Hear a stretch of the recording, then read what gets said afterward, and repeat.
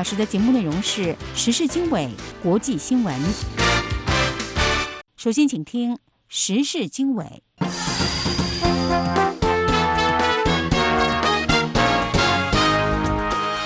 各位听众朋友晚上好，欢迎收听美国之音在2019年8月31号为您播出的时事经纬节目。现在是北京时间星期六晚上10点钟，我是卢阳，为您介绍这个时段时事经纬节目的主要内容。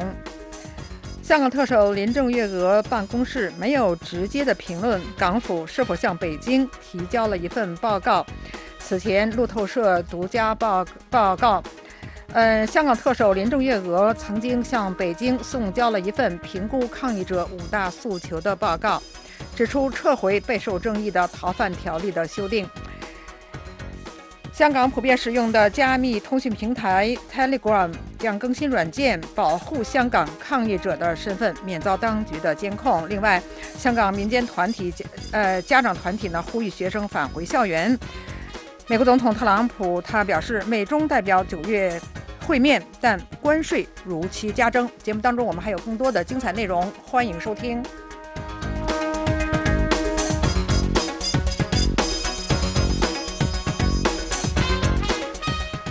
听众朋友好，这里是美国之音时事经纬的直播现场，欢迎您收听。节目的开始是几条新闻。香港特首林郑月娥办公室在一份声明中，他回复了这个路透社的这个质询。这份回复说，香港政府努力处理抗议者的关切，但是这个林郑月娥的办公室没有直接评论港府是否向北京提交了一份报告，或者是收到了北京的指示。此前路透社有独家报道，今年夏天早些时候，香港特区行政长官林郑月娥向北京送交了一份评估抗议者5大诉求的报告，指出撤回备受争议的逃犯条例的修订有助于化解香港日益严重的政治危机。路透社从了解此事的3位人士那里获悉，中央政府拒绝林郑月娥撤回逃犯条例修订的建议，并且命令他不要向当时的这个抗议者提出的任何其他的要求屈服。路透社首先披露了北京拒绝林郑月娥就如何解决目前这场危机提出的建议，这揭示出中国控制香港政府对香港政局动荡做出反应程度的具体证据。中央政府谴责香港的抗议，并且指责外国势力煽动这场动乱。中国外交部多次警告其他国家不要干涉香港的内政，重申香港局势是内政。了解林郑月娥向中央政府提交报告的人士对路透社说，林郑月娥的报告是在中国国务院港澳办和中央驻港联络办8月7号在深圳举办香港局势座谈会之前提交的。报告审视了抗议者5大诉求的可行性，分析了对其中一些要求的让步可能会平息抗议。路透社的报道说，除了撤回逃犯条例的修订以外，报告中分析的其他要求是成立独立调查委员会，对抗议进行调查，全面实行民主选举，收回对抗议定性为骚乱，取消对被逮捕抗议者的指控。路透社发表这份报告之后，中央政府港澳办没有回复路透社传真的置评请求。那么接下来我们继续来关注香港的局势。香港星期六，也就是这个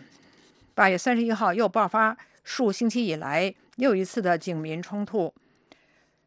警方释放催泪瓦斯，动用高压水炮镇压和驱散抗议者，抗议者则向警方投掷汽油弹。此前，数以千计的民众当天下午走上香港街头，冒雨举行为香港罪人祈祷游行。在中国驻港部队的总部以及香港特区政府大楼外面，警方多次向抗议者发射催泪瓦斯，抗议者从路边挖出砖头投向警察。香港警方使用喷射蓝色盐水的水炮，驱散抗议者。发射这种带颜色的水炮能让警方辨识抗议者。一些抗议者身穿黑衣，戴着防毒面罩，向湾仔方向沿着轩尼诗道走到铜锣湾附近的搜购商场一带。抗议者设置路障，并在通往搜购的道路上燃烧杂物。香港防暴警察向香港中心地带金钟区推进，大约20辆警车紧随其后。一些抗议者从过街天桥上投掷燃烧弹，其中一些燃烧弹落在警察附近。一些抗议者用蓝色或绿色的激光笔照射警察。中国官方媒体《人民日报》海外网31号称，大量非法示威者31号冲击香港特区政府总部以及立法会，投掷汽油弹，警方逮捕多人。人民网还将香港抗议示威活动中的一个叫做"勇武组织"的团体定性为恐怖组织，称该组织打砸立法会，围攻中央政府驻港机构，窝藏和使用杀伤性的暴恐武器，还说他们干尽了违法暴乱之事，其做派已难掩恐怖主义本质。美国国会一些议员以及白宫官员对香港民众抗议示威高度关注，批评警方过度执法，大量逮捕抗议示威者。议员们呼吁推动《香港人权与民主法》议案。中国外交部驻港特派员公署今天也就是8月31号发表声明说，坚决反对美国有关政客的言论，称这是赤裸裸干涉香港事务和中国内政，还说这是对香港特区警方严正执法的亵渎，真实目的就是要对违法犯罪分子继续祸害香港，彻底摧毁香港的法治。而在另一方面，在香港普遍使用的加密通讯平台 Telegram 将更新软件，允许用户关闭电话号码配对功能，以保护香港抗议者的身份免遭当局的监控。Telegram 将于今后几天推出软件更新隐私设定，让用户关闭号码配对功能。香港已经连续10多个星期举行大规模的抗议示威活动，加密通讯平台 Telegram 在联系和动员民众参与抗议活动方面发挥了重要的作用。路透社引述知情人士的话说， Telegram 近日侦测到中国政府已上载了大量的电话号码，试图以配对功能识别示威者。 Telegram 具有自动以电话号码配对通讯群组成员的功能。中国政府只要向本地电话公司索取号码使用者的资料，便可以查出 Telegram 用户的真正的身份。香港示威抗议的组织者称，数以千计的香港抗议者从 Telegram 100多个群组当中获取串联、动员以及如何熄灭催泪瓦斯、揭露可疑便衣警察身份等信息。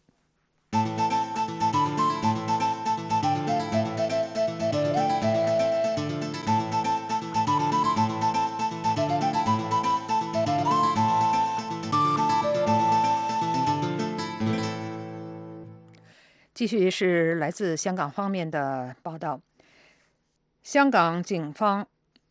8月31号的搜捕行动对于反修例的抗议活动并没有起到真正的压制作用。抗议人士在31号与警方爆发大规模的冲突。一个在观塘的民间团体及家长因为关心这个以年轻人为主的抗议活动会对年轻人本身产生不利的后果，发起了孩子回家吧，返回课堂吧这样的集会活动，成为8月31号警民冲突之外的另一种声音。下面为您播出美国之音记者刘文明从香港发回来的报道。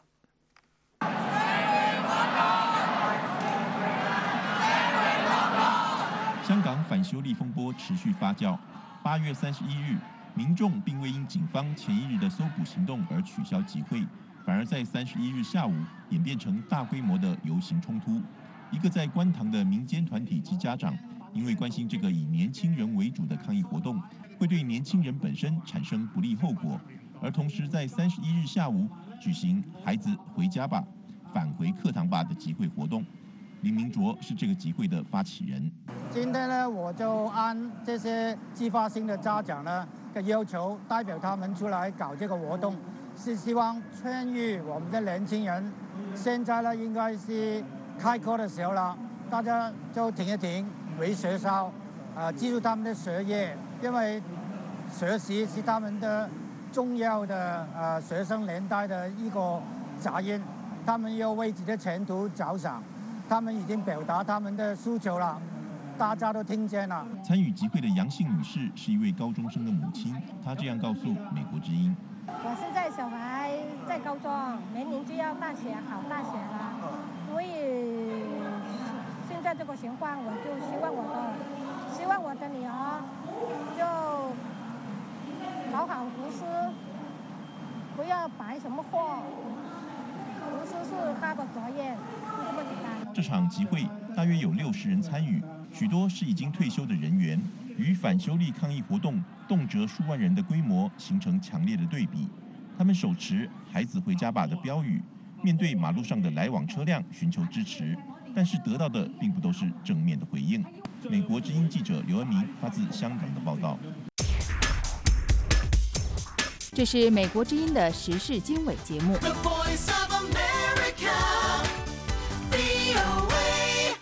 继续是新闻。台湾国立东华大学星期六证实，该校的一名香港侨生在抗议活动中被香港警方逮捕。东华大学已经请台湾教育部驻香港的官员出面，帮助让这名女学生获释，以便赶上下个星期开始的新学期。位于台湾花莲县的东华大学说，20岁的李姓学生8月29号因参加香港九龙深水埗警署的抗议示威，被香港警方逮捕。有报道说，包括李姓香港侨生在内的3人被控暴动罪。东华大学发表声明说，据了解，东华大学香港侨生李姓同学被香港政府逮捕。本校已经请教育部驻香港代表就近表达关切，目前李生已有请律师协助处理。这份声明表示，东华大学校方将进一步的持续关注，必要时再依据香港相关的规定提供李生最大的关心，希望该学生能在下周开学前尽早返校就读。东华大学说，该校目前有香港侨生104人，校方正在通过各种的渠道联系香港学生，希望他们能在下学期开学前返回台湾平安报到。在另一方面，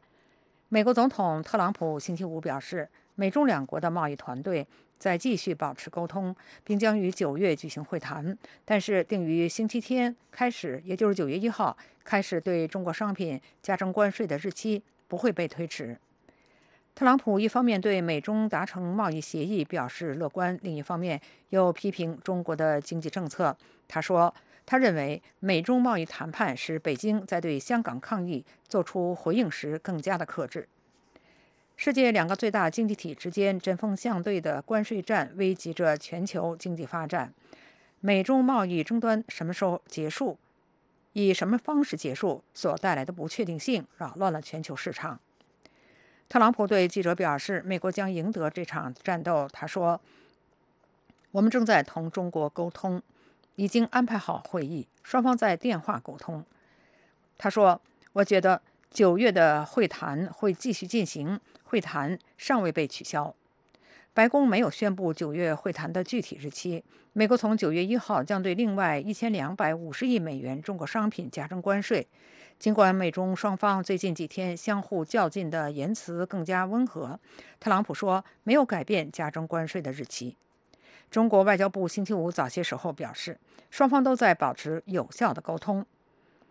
从美国东部下令时9月1号0时1分开始，美国将对大约1250亿美元的中国商品，包括平板电视、鞋类等加征15%的关税。美国海关和边境保护局星期五说，对于在运输途中的货物没有关税的宽限期。自从美中两国去年爆发贸易战以来，美国已经对大约2500亿美元的中国商品加征关税。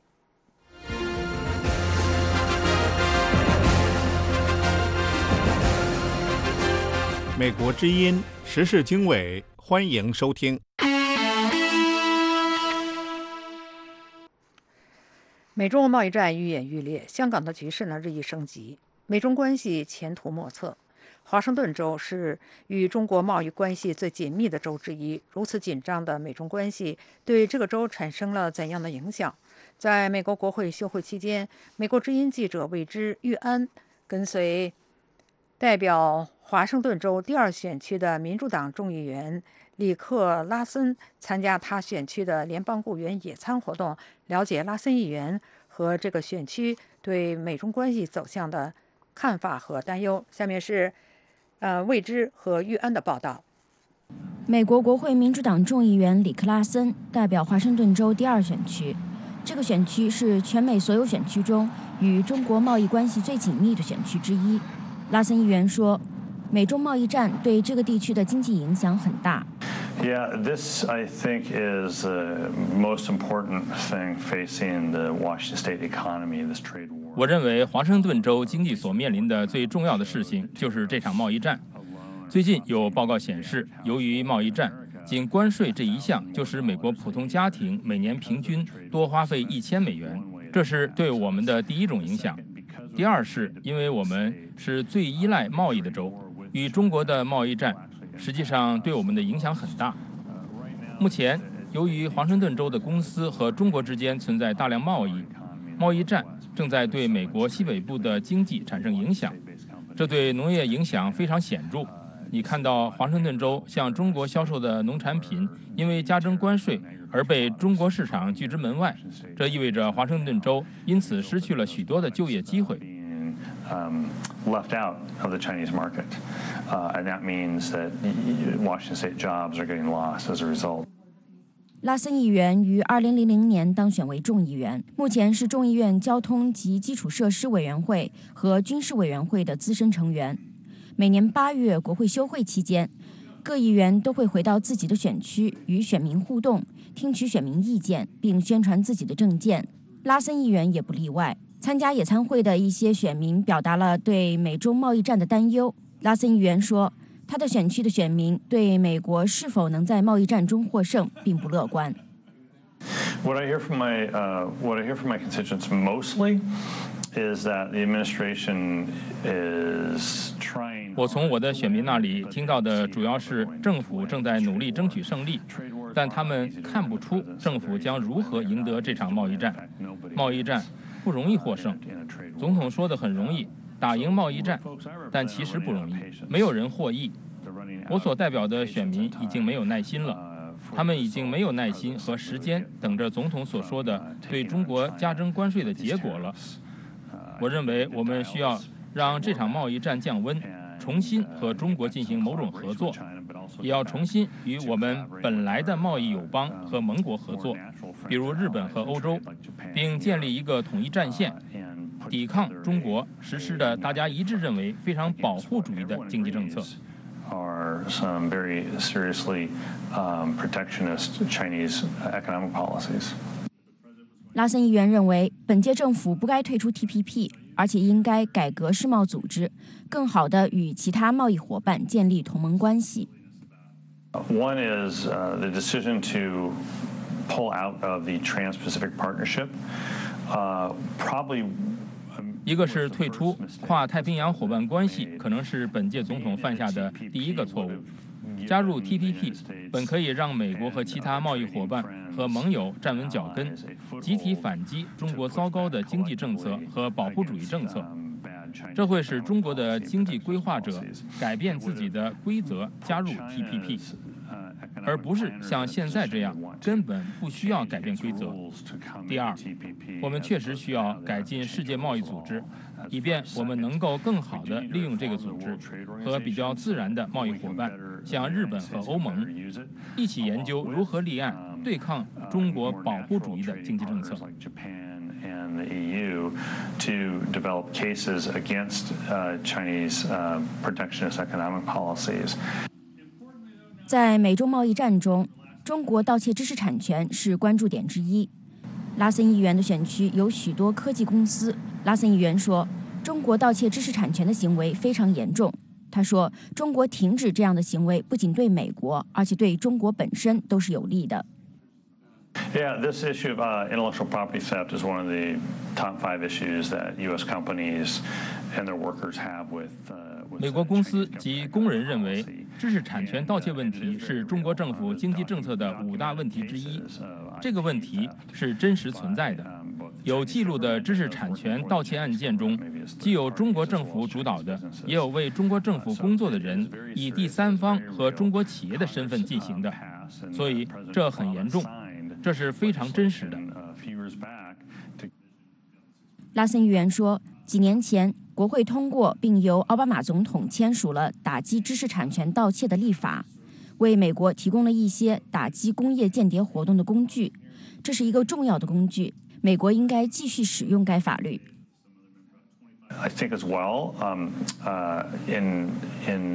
我认为，在我们与中国进行的讨论中，知识产权盗窃问题必须成为议程的首要问题。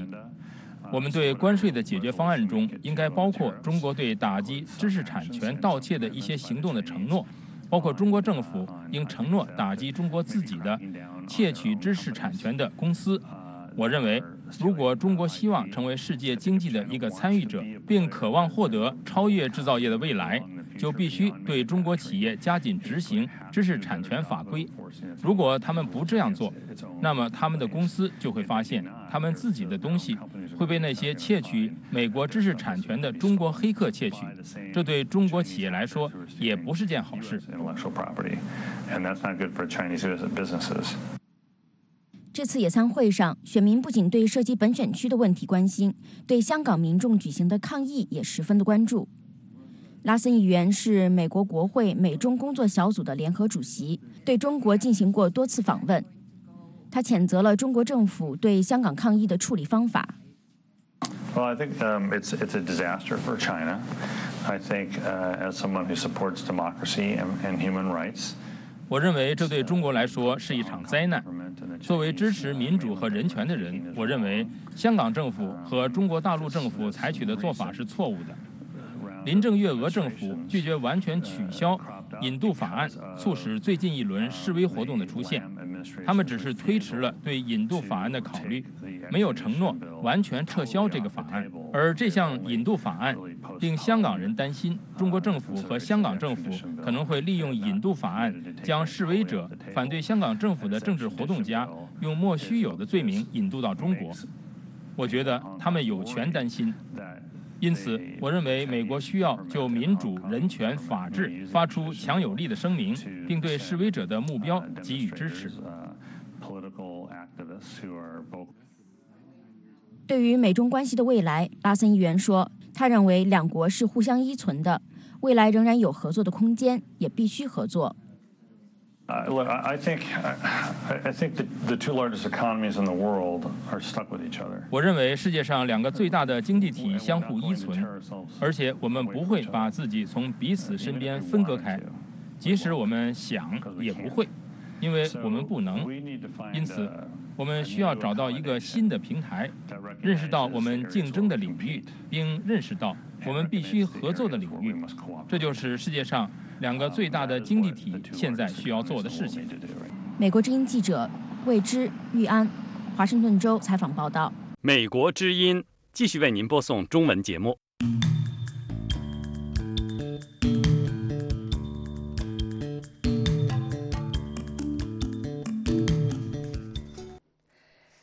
备受美中贸易战影响的美国股市，在8月的最后一个交易日，它的表现是怎么样的呢？那么下面呢是美国之音驻香港记者方冰的连线介绍。美中双方呢都对贸易谈判释放了积极的讯息，但是美国对中国商品的新关税将在这个周末生效，贸易战来回拉锯所产生的不确定性，导致8月美股整体下挫。在这样的大环境里，今天美股3大指数呢以涨跌互见作收。截至美东时间下午4点，股市收盘，道指涨了41点，涨幅为0.16%；标普500指数涨了2点，涨幅为0.06%；纳斯达克综合指数跌了10点，跌幅为0.13%。巴伦周刊说，虽然投资人对有迹象显示美中贸易紧张降低而感到欣慰，但是事实是，美国对中国1200多亿的商品加征新的关税将从9月1号开始。CNBC 财经台引述一位专家的话说，美中贸易要产生股市可持续的大涨，我们需要看到朝着贸易战停战所采取的真实行动。虽然现在言辞上有了改善，但是行动还是没有发生。贸易战的拉锯已经导致反映投资人恐惧的震荡指数8月里最高升到了24.81点。今天发布的密西根大学消费者信心指数显示，8月该指数降到了近4年来的最低水平，从7月的98.4降到了89.8。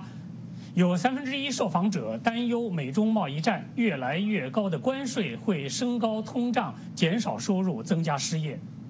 不过3天前 The Conference Board 发布的另一个消费者信心指数则显示8月仅稍有下降，仍接近于19年来的高点，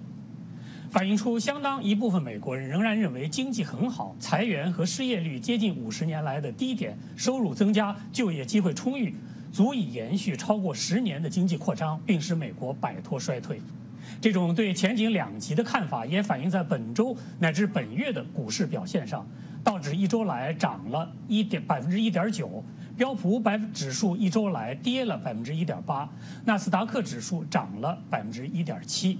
但是整个8月道指却跌了0.6%，标普500指数跌了0.9%，纳斯达克综合指数跌了1.8%。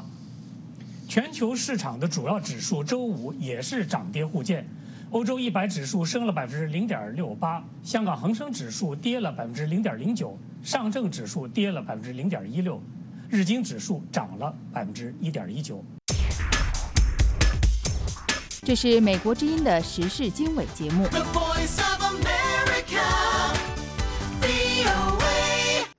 欢迎您继续收听时事经纬。美中贸易协议难产，特朗普对习近平的称呼从好朋友、老朋友变成不再是朋友，近日更变成了敌人。虽然特朗普在美中谈判当中态度多次反复，但总的趋势是对中国的失望和不满越来越大。美中经贸是否终将走向脱钩？如果双方硬碰硬地走向脱钩，各自会付出什么样的代价？没有了经济上的共同利益来支撑，美中在其他领域的争端是否可能出现激化？做客最新一期《美国之音》焦点对话的嘉宾，人权组织公民力量的创办人杨建立认为，中国贸易立场暂软是为了11前强硬的平息香港创造条件。杨建立说，中方的考量有2层，一个是经济的，一个是政治的。先谈经济的，由于这个为了抵消这个美国加关税的影响，中国呢在降它的人民币的币值。这个降币值呢，就让中国的这个物价在升高。对啊，那么这个如果再加税的话，再加关税，就对进口的物品进行再加关税，就会再一步的升高国内的物价。而且中国这个市场它是不能自己的，尤其是对于这个粮食和能源不能自己。我们知道粮食这是这个刚性需求，它这个需求弹性非常非常的低。不管怎么样，需求量这么大，所以物价上升以后会传导到人民的这个生活的各个方面，也就是说，这个通货膨胀的压力会急剧的升高，所以这个是一个经济上的考量。另外一个是政治的考量，我觉得更加重要，就是11大线。前不久，美国总统川普还有副总统彭斯已经把香港问题和中国和美国的贸易关系挂钩。那么，中国现在把身段放下来，就意味着要在香港实行强硬的手段，也就是说，在香港要动手了。他期待着是在香港动手的时候，和美国的关系尽量的进行缓和，来换得美国对于香港的局势没有这个太强烈的反应，所以我觉得这个考量可能比那个经济的考量更加的重。所以说，在11以后，我觉得中国会变脸。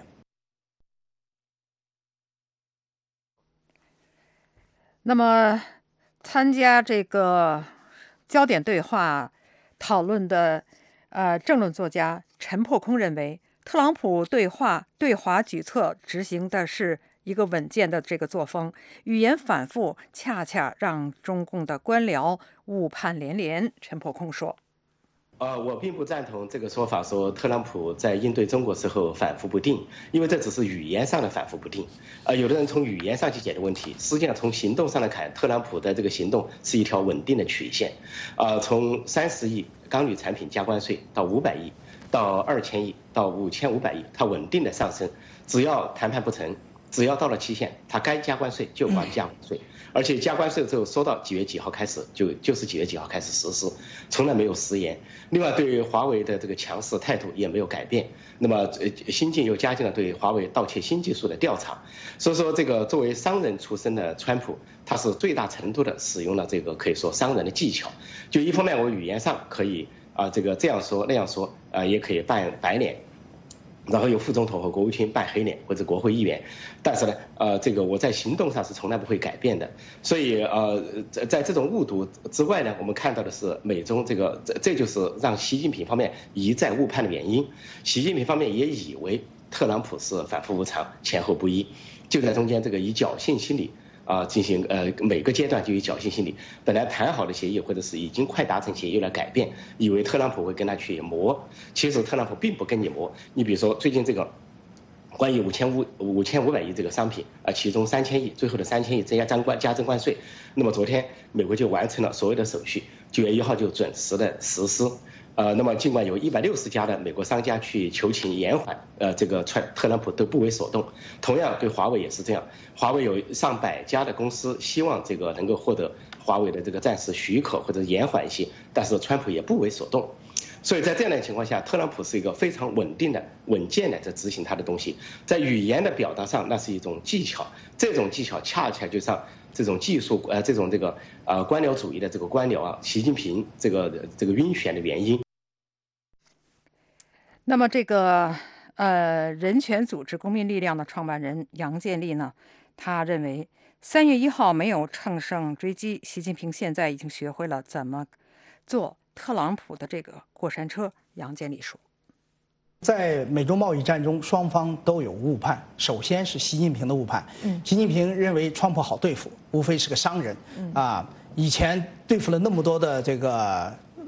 错综复杂的局面，对于川普来讲非常简单。那么中国常用的一套方法就是说我跟你签约，但是不执行，我给你能糊弄过去。那这一次呢，川普认识非常清楚，刚才我已经讲了，所以呢，从开始他就强调2个关键词，一个是结构性改革，另外一个就是执行机制。所以这2点他是不放松的，而且川普的决心非常大，就是一定要达到一个美国满意的一个这个贸易协定。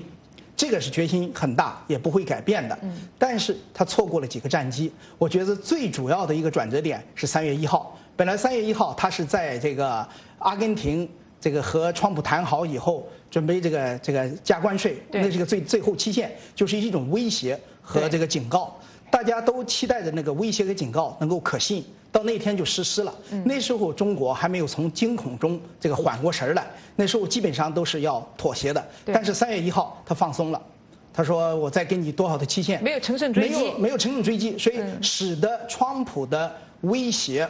和警告已经不可信。后来这种形势发生了很多的发生过好多次这种情况，所以在这个G7 这个会议，在法国的 G7 会议，有人就采访他说：“你为什么这个前后不一、摇摇摆摆？”他说：“这是我的风格，我用这种风格达到很多的成果。但是很可惜，在美中贸易这个关系上，他这个风格我现在还没有看到任何的成果，反而是给了习近平一个喘息之机。他学会了怎么做这个川普的这个过山车。”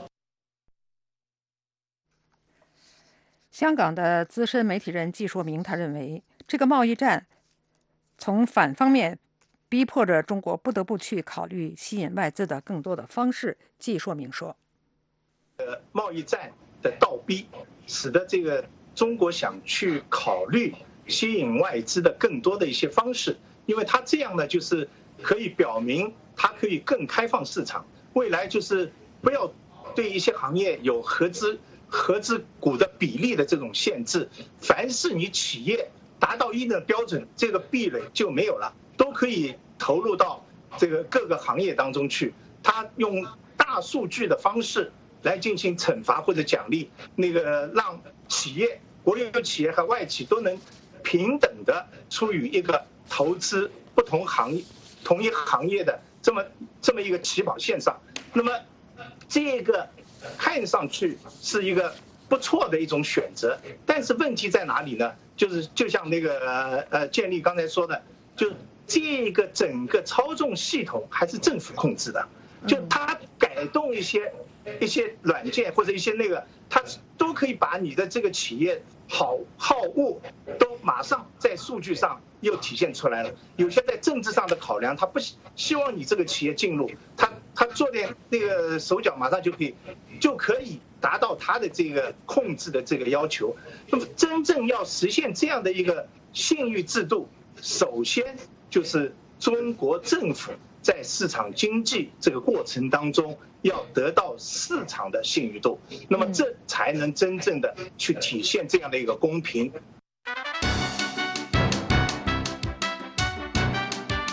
这是美国之音的中文广播。欢迎您继续收听美国之音时事经纬。接下来我们关注焦点对话的第二个题目。随着中共建政70周年的纪念日越来越近，香港反送中运动如何终结日益成为北京的难题。面对在11之前平息抗议的巨大压力，香港当局加紧了镇压活动。就在昨天，也就是星期4的时候呢，黄之锋等多名活动人士被逮捕，还有许多抗议者遭到蒙面人的袭击。当局同时宣布禁止抗议者组织的831大游行，违令者将被逮捕法办。此前，香港特首林郑月娥拒绝接受抗议民众的5大诉求，并提出不排除动用紧急法来平息抗议活动。当局大肆的抓捕、取消游行，能否让香港人乖乖的就范？如果局势激化，当局实施紧急法，对香港将意味着什么？那么，对于这些个问题，参加焦点对话节目的这个政论作家陈破空，他认为呢，习近平政权在目前来看已经没有了生命力。他说，习近平方面的这个仍然是像用对待中美贸易战也好，对待香港也好，都是一套态度，那就是叫做这个以不变应万变，我就只能来硬的，不来软的，我只来左的，不来右的，我只来封闭的，不来开放的，就坚决不同意5大诉求中的任何东西。这就应验了邓小平说过的一句话，说一个党一个国家，如果一切从本本出发，教条主义，这个党这个政府的生命力就停滞了。实际上，习近平政府的生命力已经停滞了。那么另一方面呢，这个香港的资深媒体人季硕明他认为，路透社爆出林郑月娥想做出让步，这实际上是港府想把包袱甩给北京。季硕明说，大家只是心照不宣，那港府的官员也不提这些事情，那么即使那些抗议的民众也只当是视而不见，就所有基本上的抗议要求都是对着香港政府来的。那么现在有提出港府要使用紧急法，来平息香港的现在这种纷乱。对，在这个时候有人把这个事情公开化。就我看报道，他是说据2个知情人士，那知情人士一定是跟林郑月娥很贴近的人来说这个话，把这个问题公开化，是不是要告诉大家，所有的决定都是中央决定，不是我林郑决定，即使用紧急法，即使要要求出兵也是要港府提出，这个可能他要告诉大家，这个是中央决定，是不是要把这个祸水往北京推呢？我在想这个问题，其实本身大家心照不宣，不讲这个事情，谁都知道他处于什么样的角色。我倒反而认为他有一些想推卸责任的放出这么一个风来。这是美国之音的时事经纬节目。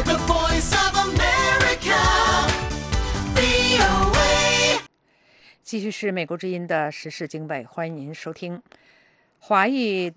美国国会众议员刘云平在这个日前举行了与选民见面与互动的市政大会。他在会上讲述了自己的出身，同时也讲述了对美中贸易战、环境保护、枪支安全、仇恨犯罪等议题的关注。下面是美国之音记者宇宙的连线报道。宇宙，首先来给我们介绍一次这一次市政大会的主要的内容是怎么样的，而且刘云平这个人给大家留下了一个什么样的印象？非常好的问题。那我想呢，如果是光说这个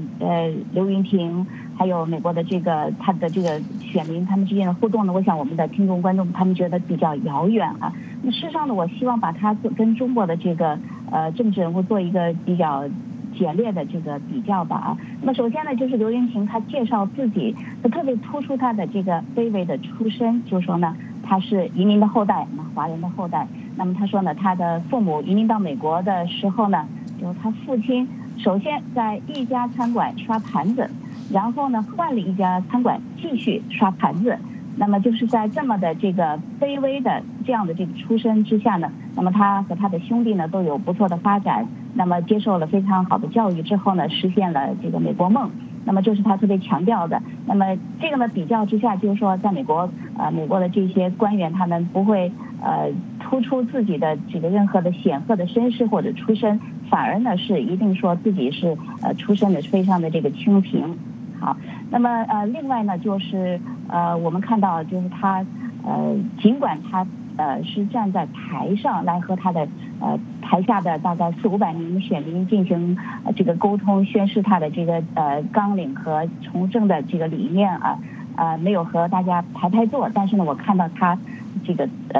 他的态度呢，姿态呢是非常的这个谦卑。那么其实呢，如果比较一下中国的这个政治呢，它应该相当于是人大代表，对不对？那么如果人大代表如果在国内的话，我估计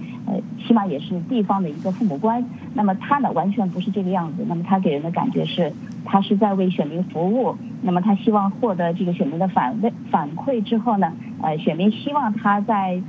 这个美国联邦政府里头为这个选民做什么，为当地的这个社区呢来获得怎么样的这个福利啊。那么就是这么一个状况。那么最后再讲一下呢，就是说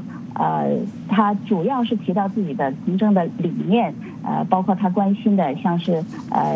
清洁的空气、气候变化问题，那么还有就是枪支的安全使用问题。那么我们知道呢，美国现在在枪支问题上呢是有很大的这个争议，在这一点上呢，他并没有说是进行枪支的管控，那用词呢是很谨慎，因为我们知道呢，他是个民主党人，那么共和党呢是支持拥枪的，民主党呢是他的反面啊，反正就是双方是对立的，所以呢，他并没有说是完全控制枪支，他只说要枪支的这个安全使用。另外呢，就是还涉及到仇恨犯罪啊、健保。总而言之呢，在这一部分他对自己的这个宣誓呢，主要是突出了他和共和党人的这个不同之处，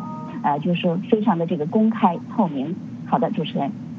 是宇宙。那么另外我们知道，刘云平作为美国的联邦众议员，他也是表达了对美中贸易战的关注。那么在这一次，他表达了怎样的看法？好的。那么事实上呢，刚才我们也提到，他在最开始他的这个论述之中呢，并没有专门提到这个美中贸易战问题，因为他面对的是选民，主要是考虑到他选区的这个选民他们的一些跟自己就是说眼前的这个关注相关的这么一些问题。那么这个问题呢，是有事后，因为他花了半小时的时间介绍自己，接下来的1个小时呢，就是他和选民之间的互动，就有选民提出各种各样的问题。那么其中呢，有一位选民就提到了，就是说关于美中贸易战呢，现在美国对中国的这个关税战啊，这个集中点在这个上头，问他怎么看。那么他说这个关键的问题就是说，他是在这一点上呢，他是支持这个美国总统特朗普的做法。当然支持他做法，就具体要怎么做呢？那当然有一些不同的这个意见。那么下面呢，我们来听一听刘云平他是怎么说的。总体就关税问题而言，我不反对总统认为的中国在贸易方面做得不对，他们的贸易做法不好，他们偷窃我们的知识智慧产权，向我们的公司提一些我们不会向他们的公司提出的要求。我不反对总统想改变中国行为的政策，问题在于，当你看到总统发出的推特时，读一读，你就会觉得，我认为总统不懂。他一直在说，美国通过向中国产品加征关税而赚了钱，但是这不是真正的，而且截然相反。比方说，美国向从中国进口的电视加征10%的关税，美国进口商需要支付这笔额外的开支。一般而言，他们会把这笔成本转嫁到消费者，就是你们的头上，所以你们是最终为关税买单的人。中国根本就没有支付这笔关税，然后中国开始报复，也向美国产品加征关税，这样一来就发生了贸易战，对双边的贸易都造成打击。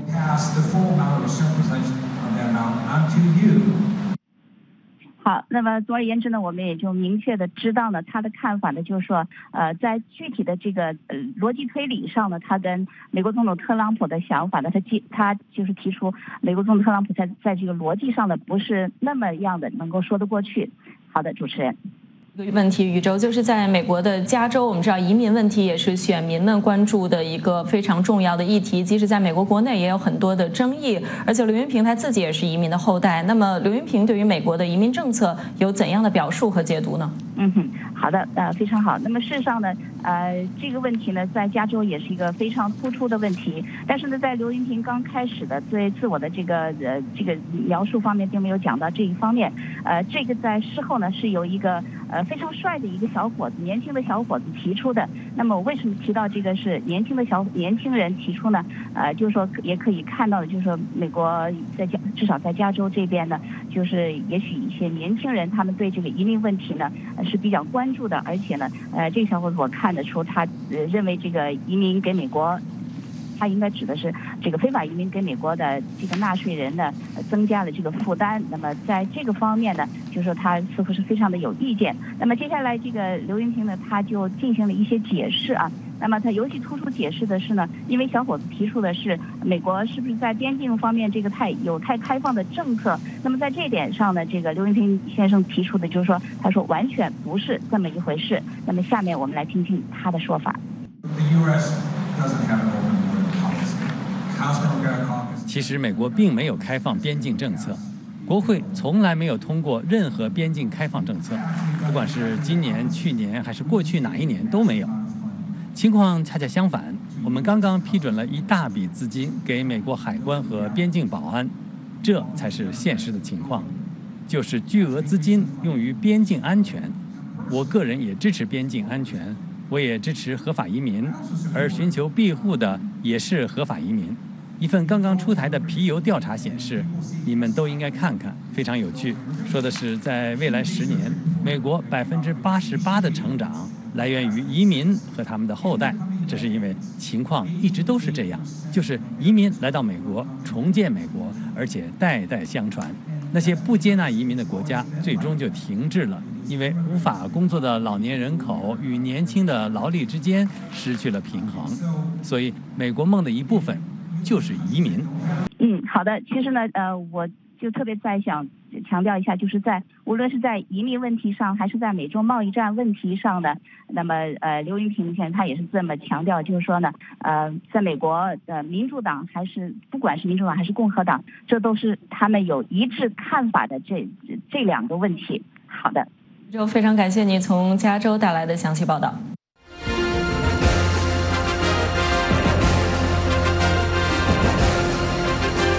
美国之音时事经纬，欢迎收听。美国总统特朗普批评通用汽车缩减他在美国的制造业务，呼吁通用汽车开始重新迁回美国。特朗普在8月30号上午的这个推文当中说，曾经是底特律巨人的通用汽车，现在是那里最小的汽车制造商之一。他说，他们在我入主白宫之前，把主要的工厂迁到了中国，而且是在联邦政府帮助挽救了他们之后。通用汽车目前在中国有11家合资企业和2家全资子公司，员工总数超过58000名。2018年，通用汽车公司在中国的零售销量超过了364万辆。上个星期，特朗普总统在回应中国关税报复的时候，曾经下令美国公司寻找替代中国的选择。那么在另一方面，根据美国一个贸易组织的调查，超过80%的受访美国企业表示，美中贸易战影响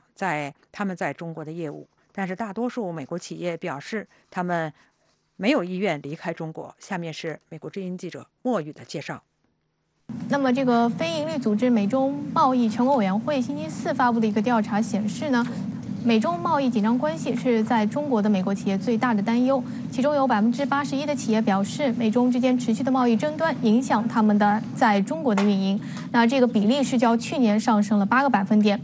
近一半的受访企业认为，美中两国的报复性关税造成他们在华销售下降，市场份额受到其他竞争者的蚕食。还有37%的企业表示，他们认为销售下滑是因为随着贸易摩擦的持续，中国的生意伙伴认为美国的企业不太可靠。那持这样看法的美国企业的比例呢，是较上一年翻了7倍。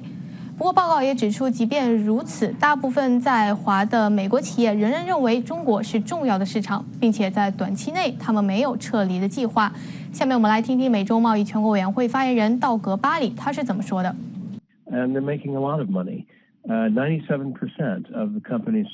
他们的利润不错，97%的受访企业，大约是我们200多个会员企业中的100家，这些是世界知名品牌。他们报告说，2019年的利润比过去几年都要高。他们中的很多企业说，即使美中两国目前有贸易冲突，但是他们计划留在中国，至少是短期内。他们没有由于冲突造成的困难而撤离的计划。当然，他们希望有一个更好、更公平的市场竞争环境，也希望美中之间的争端尽快得到解决。不过呢，虽然大多数的受访美国企业表示他们仍然致力于中国的市场，但是他们对未来5年中国市场前景的这个乐观情绪是处于历史最低水平。近30%的受访企业表示，他们放缓、推迟或者取消了在美国或者中国的投资，这个比例呢是去年的2倍。乐观情绪的下降不仅仅是因为眼下两国间的贸易紧张关系带来的不确定性。调查报告指出，许多受访企业认为更大的因素在于中国市场环境的恶化。报告说，偏向中国国内企业的这个不公平竞争环境，让美国企业在与中国企业竞争时面临更多的困难。在中国的美国企业仍然面临审批许可、数据流动限制、知识产权执法不力、外资限制方面的挑战。美中贸易全国委员会的这项年度调查出炉的之际呢，我们知道是正值美中两国贸易紧张关系进一步升级的时候，双方新一轮的关税即将生效。特朗普总统也表示说，要求美国企业寻找中国之外的替代选择。当然，值得注意的是，这项年度调查报告是在6月份的时候完成的，当时100多家企业参与，大部分的受访企业呢是属于制造业还有服务业，包括沃尔玛、卡特皮勒和苹果公司等这些比较大型的公司。当然，如果是这个调查现在做的话，会有什么不一样？会不会有不一样的结果呢？美中贸易全国委员会发言人巴里他是认为，如果是现在做的话，不太会有太大的不同。但是他说，可能还会有略多一些的企业对美中两国关系的未来走向会表示出担忧。从政治到娱乐，从尖端科技到英语学习，内容包罗万象，应有尽有。美国之音中文电视 VOA 卫视在 YouTube 上完整播出。YouTube 是国际主要视频分享网站。美国之音中文节目频道是 youtube.com/VOA China， 也就是 youtube.com/VOA-CHINA。欢迎您收看和订阅美国之音 YouTube 频道。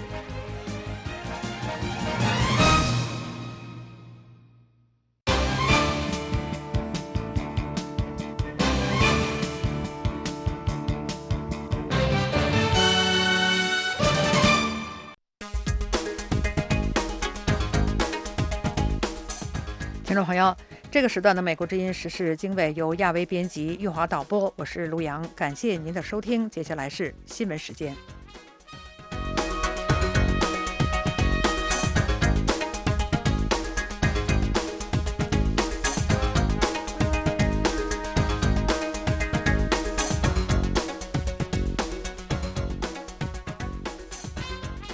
听众朋友，下面为您播报新闻。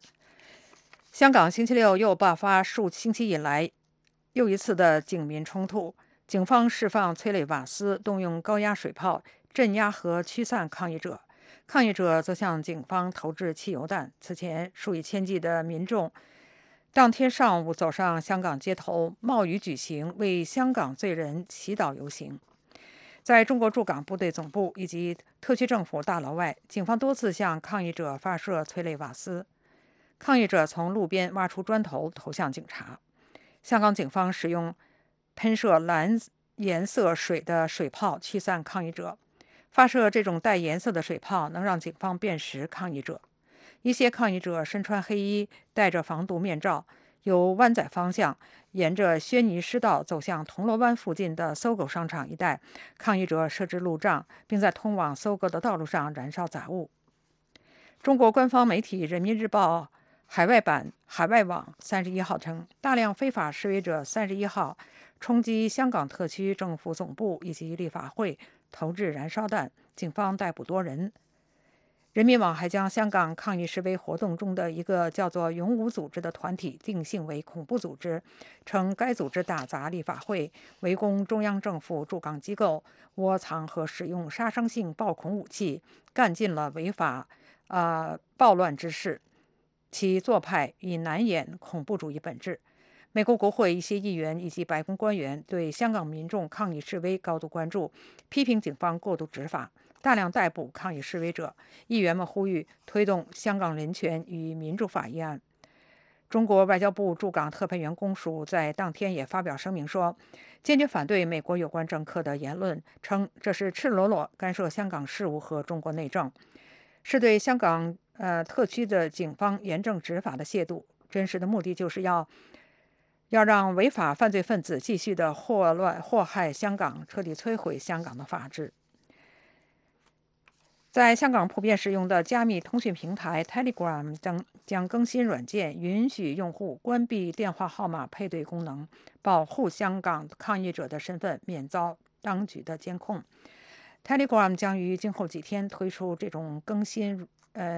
私密的这个软件。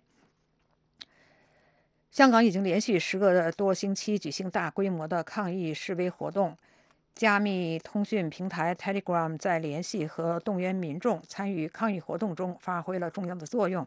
路透社引述知情人士的话说， Telegram 近日侦测到中国政府已上载了大量的电话号码，试图以配对功能识别示威者。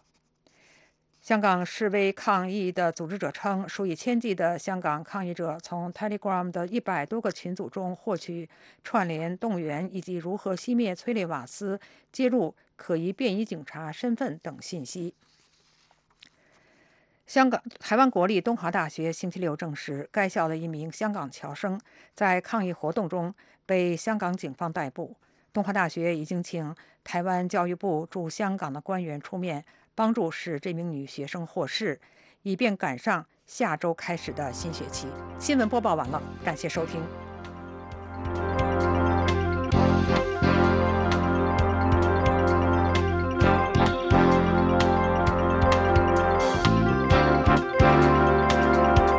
各位听众，美国之音现在结束今天下午6个小时的中文广播，下次广播从北京时间上午6点钟开始。美国之音中文广播已经进入每周7天，每天24小时运作。欢迎您通过网站 voachinese.com 或者亚洲7号卫星以及亚太5号卫星收听收看美国之音的节目。